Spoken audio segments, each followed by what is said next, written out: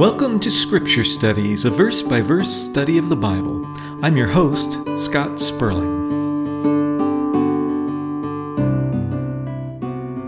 Today we're continuing our study of Romans chapter 9. We'll be looking at verses 24 through 29 of that chapter. So grab your Bible, sit back, and open your hearts and minds as we study the Word of God together.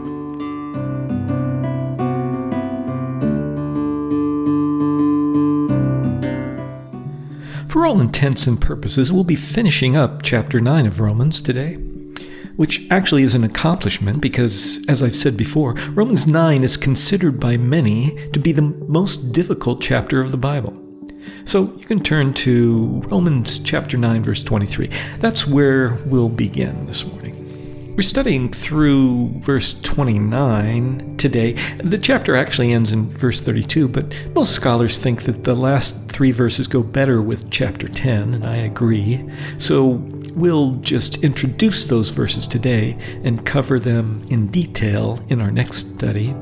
By the way, as many of you know, the chapter breaks and the definition of the chapters weren't originally part of the biblical text. Paul didn't break things into chapters, nor did any of the other biblical writers. It was just flat text from beginning to end. Chapters and verses were added in published editions of the Bible starting in about the 13th century. But each edition would do it differently.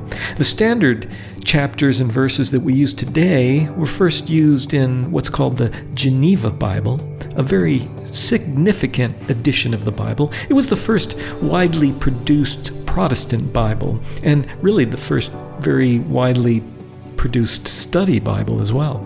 It had cross-references and notes and introductions to the books, etc., things that we consider, standard for study Bibles today. It was a very significant Bible in history, produced about 50 years before the King James Bible. It was the Bible that Shakespeare knew, and so any references to the Bible in the Shakespeare plays would use the Geneva Bible wording. Anyway, we're going to disagree here with how the Geneva Bible broke this section up, and we'll consider verses 30 through 32 to be part of the next chapter, chapter 10. As we talked about before, Romans chapters 9 through 11 make up a cohesive section of the book which focuses on the children of Israel. The children of Israel, who were designated by the Lord himself as the people of God, would naturally have questions about how things were developing in the Christian era. First, they were seeing that not many Jews, percentage-wise, were accepting Christ as their Messiah, and they probably thought that that was odd. And then, because of this, the number of Gentile Christians was growing quickly, and they were probably realizing that because of the growth of Christianity among Gentiles, they were realizing that there would be more Gentile Christians than Jewish Christians, if there weren't already. And this must have kind of shaken their whole view of the world. They would say, "We're the children of God. What happened to that?" And actually, many of the Jewish Christians tried desperately to shoehorn Christianity into Judaism and make it part of the Old Covenant. There were numerous Christian preachers making the rounds at the young Christian churches, and they were telling the Gentile believers that they had to be circumcised and that they had to follow all of the Mosaic law in order to be true Christians. And this infuriated Paul. The revelation from Christ to Paul as the apostle to the Gentiles was that no, Gentile Christians did not have to be circumcised, nor did they have to follow the dietary laws of the Mosaic covenant, etc. Christians are not under the law, but under grace. But as I said, many Christian Jews didn't understand that and kind of were clinging to their old ways, which is all well and good, but then they were also trying to force the non-Jewish Christians to become Jews in order to be proper Christians. All these things were going on at that time, and it must have puzzled the Jewish Christians because, frankly, the Jews were promised by God that they would always be God's people. So, in these chapters 9 through 11 of Romans, Paul is addressing these things, and he's teaching the Jewish Christians how things are in this new Christian era, and even why things are unfolding the way they are. Much of chapter 9 up to this point has been focused on establishing that God is in control of the situation and that God is, in fact, being true to his promises. But in discussing this, one thing that Paul pointed out to Christian Jews is that it was never the case that all of the descendants of Abraham were, in God's eyes, the people of God. It had always been the case that just a percentage of Abraham's descendants were the faithful Israelites whom God considered to be his people. And that makes sense, doesn't it? I mean, it wouldn't make any sense even to the Jews that if a kid grew up to be a thief or a murderer or blasphemer of God, it wouldn't make any sense that God would consider that guy to be one of his people just because he was circumcised. And the Jews should have known this. Here's how Paul put it earlier in the chapter. Let's read Romans chapter 9, verses 6 and 7. Quote, "For not all who are descended from Israel are Israel, nor because they are his descendants are they all Abraham's children." Unquote. And in fact, throughout the history of the children of Israel, it has been the case that the percentage of the number of Jews who were truly people of God waxed and waned over the years. At times, during periods of revival, a large percentage of the children of Israel were the true Israel. At other times, a very small percentage of the children of Israel were the true people of God. In fact, it got so bad in Israel that Elijah thought that he was the only one left. In a fascinating passage in 1 Kings chapter 19, verse 14, here's the complaint that Elijah makes to the Lord. Quote, "I have been very zealous for the Lord God Almighty. The Israelites have rejected your covenant and torn down your altars and put your prophets to death with a sword. I'm the only one left, and now they are trying to kill me too." Unquote. But God replies to him that no, he's not the last faithful one of the children of Israel. Here's what God says a few verses later. Let's read 1 Kings chapter 19, verse 18. Quote, this is God speaking, "Yet I reserve 7,000 in Israel, all whose knees have not bowed down to Baal, and whose mouths have not kissed him." Unquote. And so there were still 7,000 who were still faithful, who had not bowed to the, pagan god Baal, who were true people of God from amongst the descendants of Abraham, not just one, as Elijah thought. And note that God himself reserved these people. Now, as compared to one, yes, 7,000 is a great number of people. But as compared to the total number of Israelites at the time, which, could have been in the millions, well, that's a minuscule percentage. Things must have been really bad at that time. Anyway, the point of what I'm saying here is that the percentage of the true people of God within the nation of Israel has always waxed and waned over time, even to the point where, at the time of Elijah, the percentage was minuscule. These are the basic subjects that Paul is addressing in these chapters. All the questions about the role of the children of Israel in this new covenant era. So let's get to our text. Let me read the whole passage before we dive in. We're going to look at verses 24 through 29 today, but we'll start reading in verse 23 because that's where the sentence starts. Verse 24 is the last part of that sentence. Anyway, Romans 9, verses 23 through 29. Quote, "What if he did this to make the riches of his glory known to the objects of his mercy, whom he prepared in advance for glory, even us, whom he also called, not only from the Jews, but also from the Gentiles? As he says in Hosea, 'I will call them my people who are not my people. I will call her my loved one who is not my loved one.' And in the very place where it was said to them, 'You are not my people,' there they will be called children of the living God." Isaiah cries out concerning Israel, "Though the number of the Israelites be like the sand by the sea, only the remnant will be saved. For the Lord will carry out his sentence on earth with speed and finality." It is just as Isaiah had said previously, "Unless the Lord Almighty had left us descendants, we would have become like Sodom. We would have been like Gomorrah." Unquote. In verse 24, Paul breaks the news to the questioning Jews here that it's God's plan that the Gentiles, the non-Jews, join them in being numbered as the people of God. And this was always God's plan. Paul cites some verses in Hosea which speak of the way that God works in general in calling people that no one ever thought would be called. Again, Paul says, citing some verses in Hosea, again, let's read verses 25 and 26. Quote, I will call them my people who are not my people, and I will call her my loved one who is not my loved one. And in the very place where it was said of them, you are not my people, there they will be called children of the living God, unquote. These verses from Hosea 2:23 and Hosea 1, verse 10, these verses in the context of the book of Hosea were speaking about the calling back into being part of the people of God, the 10 rebellious tribes of Israel. Those tribes had fallen into gross idolatry, and in doing so were no longer considered by God to be his people.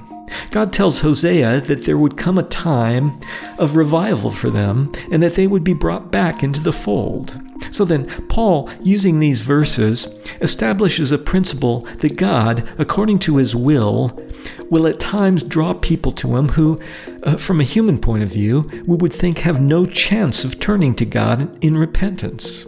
And maybe you know some examples of this. Maybe there's someone, a friend or a loved one or an acquaintance or whatever, and they become a Christian. And you thought, wow, I never thought that would happen. He or she is the last person I would have thought would have turned to Christ. And God does that at times.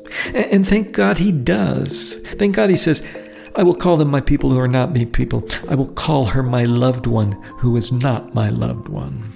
Again, thank God he does that. I mean, I'm sure probably all of us have gone through times when, if an unbiased observer looked at us, they would say, that person is certainly not one of God's people.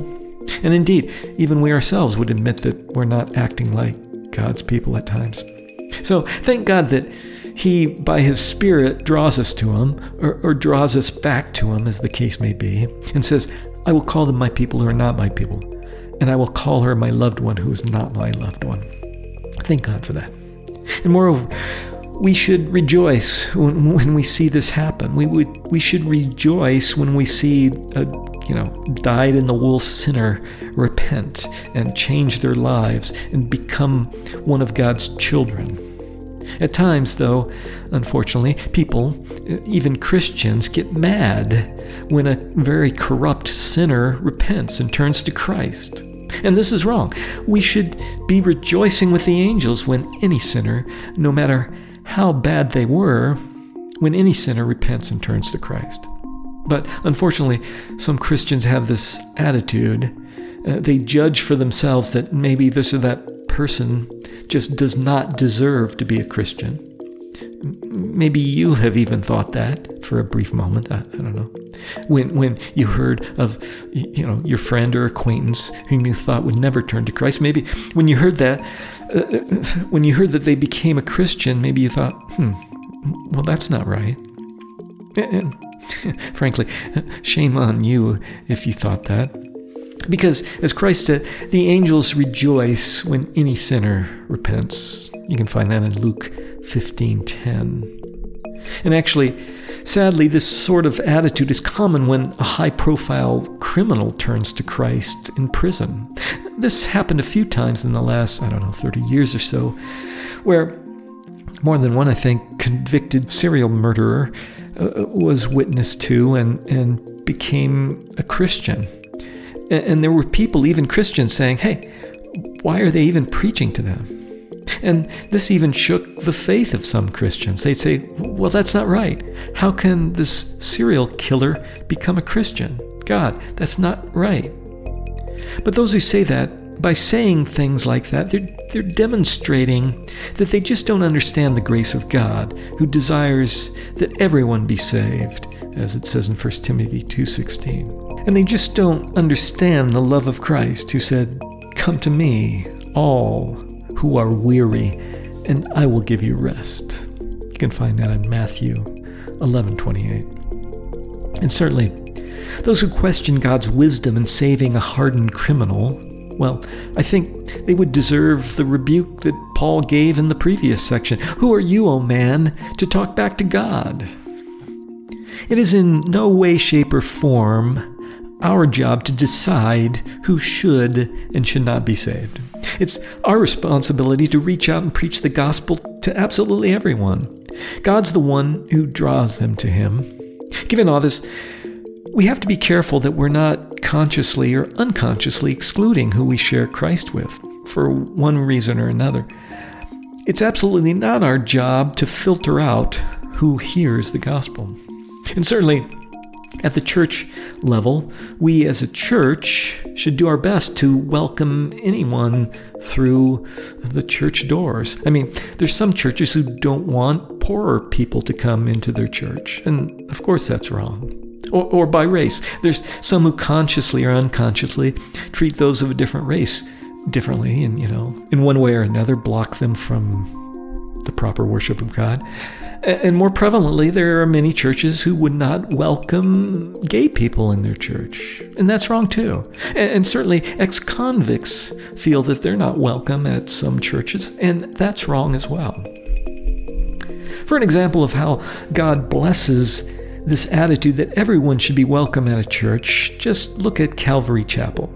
In the mid-60s, Pastor Chuck Smith at Calvary Chapel, Costa Mesa Church in Southern California, he had a congregation of about 25 people at that time, mid-60s.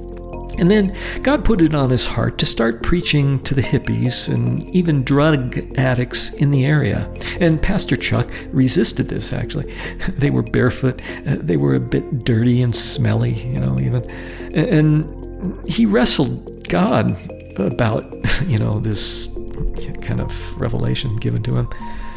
But he was obedient, and he started an outreach to them, and he let them into the sanctuary and allowed worship leaders with guitars to lead worship, and the rest is history, as they say. God blessed that decision, and now there's over 1,500 Calvary chapels worldwide. Just as God had said here in Romans, I will call them my people who are not my people. I will call her my loved one who is not my loved one.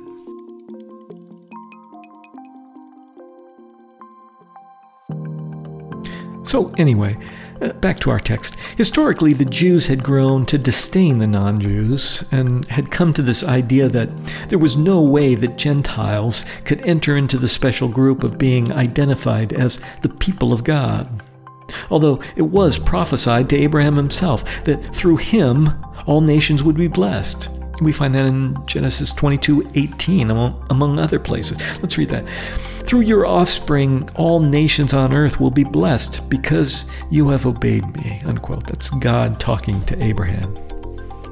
And granted, this is a bit of a veiled prophecy, I think.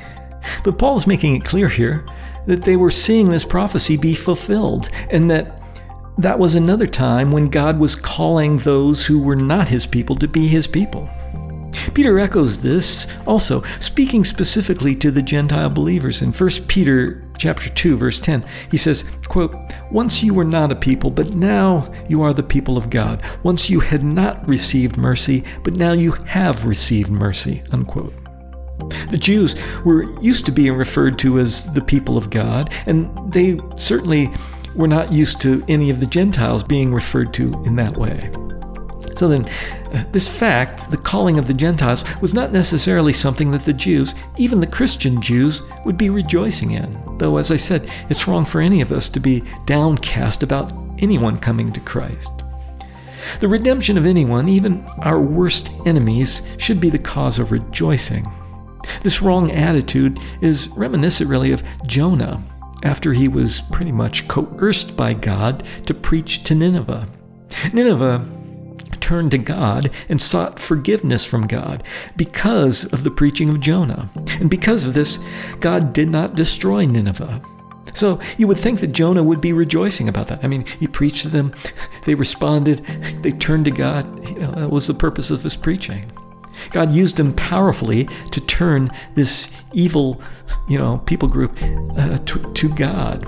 But instead, here's what Jonah said when he heard that God was going to spare Nineveh. And we find this in Jonah chapter 4, verses 1 through 3. Quote, "But to Jonah this seemed very wrong, and he became angry. He prayed to the Lord. 'Isn't this what I said, Lord, when I was still at home? That is what I tried to forestall by fleeing to Tarshish. I knew that you are a gracious and compassionate God, slow to anger and abounding in love, a God who relents from sending calamity. Now, Lord, take away my life, for it's better for me to die than to live." Unquote. Clearly, Jonah should not be a role model for us on how to behave after successfully preaching the gospel to someone. Why'd you go and do that, God? Why did you go and save them as a result of my preaching? It's kind of absurd, really.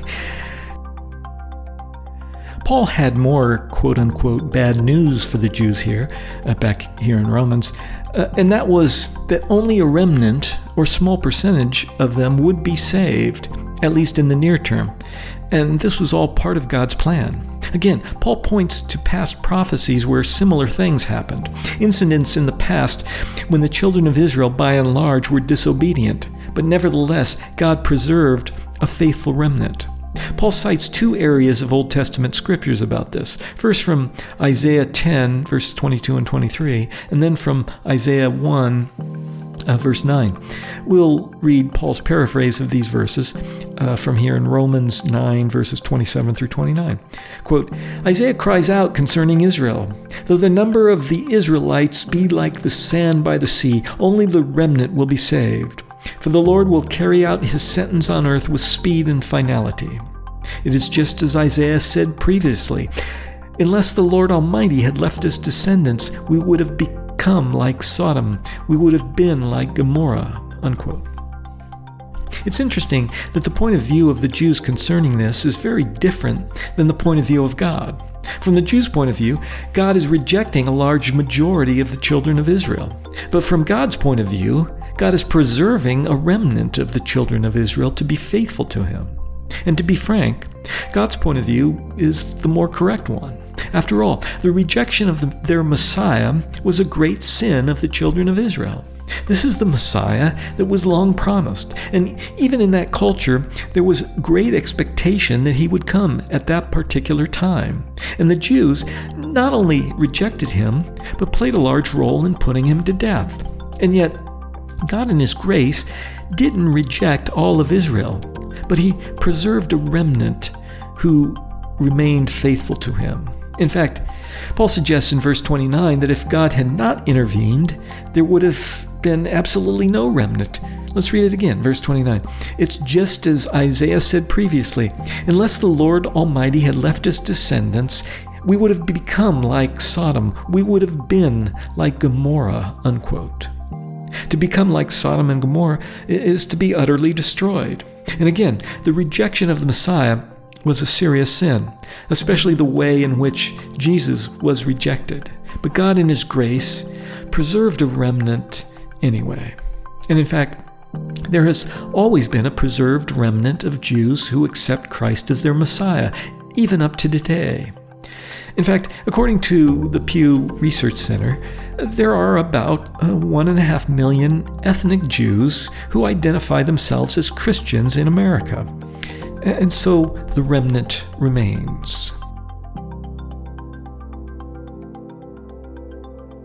Starting in verse 30, Paul starts exploring the reasons for all of this from a human point of view.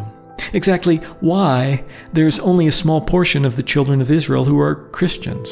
And basically, it's because the Jews, by and large, were having problems accepting the fact that someone could be saved just by faith. As Paul points out in the next few verses, this doctrine, and Jesus himself, was a stumbling block to them, or a stumbling stone, as Paul calls it in the NIV translation. Let's look ahead a bit. In verse 32, Paul is explaining why most of the Jews in the Christian era fell short of attaining righteousness in the sight of God. Here's what he says, Romans 9, verse 32. Why not? In other words, why didn't they attain this righteousness? Because they pursued it not by faith, but as if it were by works. They stumbled over the stumbling stone. Unquote. Now here, if you're paying attention, you may notice something. Paul is speaking again about human responsibility. He's speaking about the choices that we make which determine our eternal destiny. In much of chapter 9, Paul is speaking about things from God's point of view and how God calls certain people according to his purpose. And he even hardens certain people according to his sovereign purpose. And we even talked about how some scholars take those verses and conclude that there is absolutely no role by human choice in our eternal destiny. But then, as we've talked about, I kind of rebel against that view. Because the plain teaching of Scripture in many more places is that we do have some, shall we say, control over our eternal destiny, and that we need to turn to Christ in faith. And in the Bible, that decision to turn to Christ in faith is depicted as a choice that we make. John 3:16 does not say, "For God so loved the world that those who are given the ability to believe will have eternal life." No, rather it says, "For God so loved the world that whoever believes in Christ will have eternal life." We need to believe in Christ, and that's a human decision. It's a choice that we make. I think, and many other scholars think, that those who say that there is no role of human choice in our salvation, I think that that's an unbiblical position, because there are so many verses which talk about our role and our responsibility to respond in faith. Again, faith is a choice that we make. In fact, in the very next chapter, Paul himself talks about the things that we need to do in order to be saved. Let's look at Romans chapter 10, verse 9. Quote, "If you declare with your mouth Jesus is Lord and believe in your heart that God raised him from the dead, you will be saved." Unquote. Again, declaring with your mouth and believing in your heart, those are human decisions. Those are decisions that we are responsible to make in order to be saved. And that's the simple meaning of the words on the page. When a verse says that you need to believe in order to be saved, the simple meaning of that is that we need to make that choice to believe. And there are many scholars and pastors who say, well, any faith that we have is given to us by God, and the implication is that anyone who believes is really compelled into believing. And I disagree with that. I don't think that that's what the Bible teaches. And I think that that view, the view that faith is kind of forced on anyone who comes to Christ, I think that that view makes many verses out to be a lie. Because Paul doesn't say if the Holy Spirit compels you to confess with your mouth and the Holy Spirit gives you, no choice but to believe in your heart, etc. Paul doesn't say that. Paul says that we ourselves have to do these things. So then, from a human point of view, we need to make these choices. That, I believe, is the testimony of the Bible in many, many, many verses. And if you take this view that faith is effectively forced on people, then you're really making all of those verses out to be a lie, aren't you? Because the simple meaning of the words on the page is that we ourselves need to turn to Christ in faith. So then, the question becomes, well, how do we reconcile this with the teachings about God's sovereignty that we've just gone through? And I've talked about this quite a bit before. These ideas seem to be contradictory. In Romans 8, this same Paul says this. Let's read Romans 8, 29 and 30. Quote, "For those God foreknew, he also predestined to be conformed to the image of his Son, that he might be the firstborn among many brothers and sisters. And those he predestined, he also called. And those he called, he also justified. Those he justified, he also glorified." Unquote. And here's how I reconcile these views. And I've said this before. Let God be God, and humans be human. God, as testified in the Bible, is sovereign, and more than that, he's much more intelligent than I am. Somehow, he works things out according to his purposes, but he does so in such a way that at the basic level, we do have the responsibility to turn to Christ in faith in order to be saved. I, as a person, don't have the intellectual capabilities to understand how God does this, but as a person, I am told in the Bible that I need to make the choice to have faith in Christ. And so, because the Bible tells me this, then it's my responsibility to make that choice. So, to reconcile these difficult and seemingly conflicting ideas, I'm really pleading humility here. I'm saying I don't have the capabilities to understand how God does what he does in his sovereignty. That's really His business. My role as a human being is to carry out the instructions given to me in the Bible. In other words, let God be God and let humans be human. God will take care of His side of things, but that doesn't relieve me from the responsibility to take care of things on my side and make the correct choices according to the plainly written instructions in the Bible. And the reason I'm bringing this up again, these are subjects that I've spoken about before in the previous study, so you're probably, sick of this subject. But I'm bringing them up because we're entering a section that speaks of the human responsibility side of things. And this section that we're entering is right next to an entire section, chapter 9, which we're just finishing. An entire section where Paul speaks of things from the point of view of God's sovereignty. So clearly, because Paul juxtaposes these things, he places them right next to each other, he must believe that they're not contradictory to each other. Paul writes on both things right next to each other. And so, in Paul's mind, both are true. God is sovereign, and we humans have the responsibility to respond to Christ in faith. And I think that the best way to reconcile these things is to be humble about it.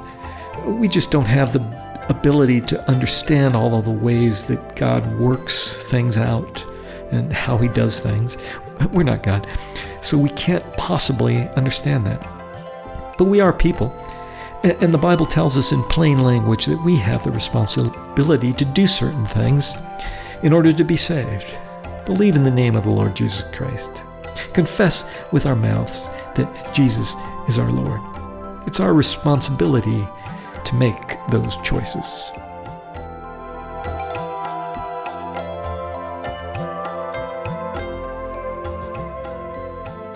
We hope you enjoyed today's study. If you're interested in other studies in this series, visit scripturestudies.com. That's scripturestudies, all one word, .com. Or just Google Scripture Studies by Scott Sperling, and you're sure to find the site. The background music is licensed through Pond 5. The theme music and interludes are by Scott Sperling. All rights reserved. Until we meet again, live well, serve the Lord with passion, and always lean on the Holy Spirit. May the Lord be with you in all your endeavors. Amen.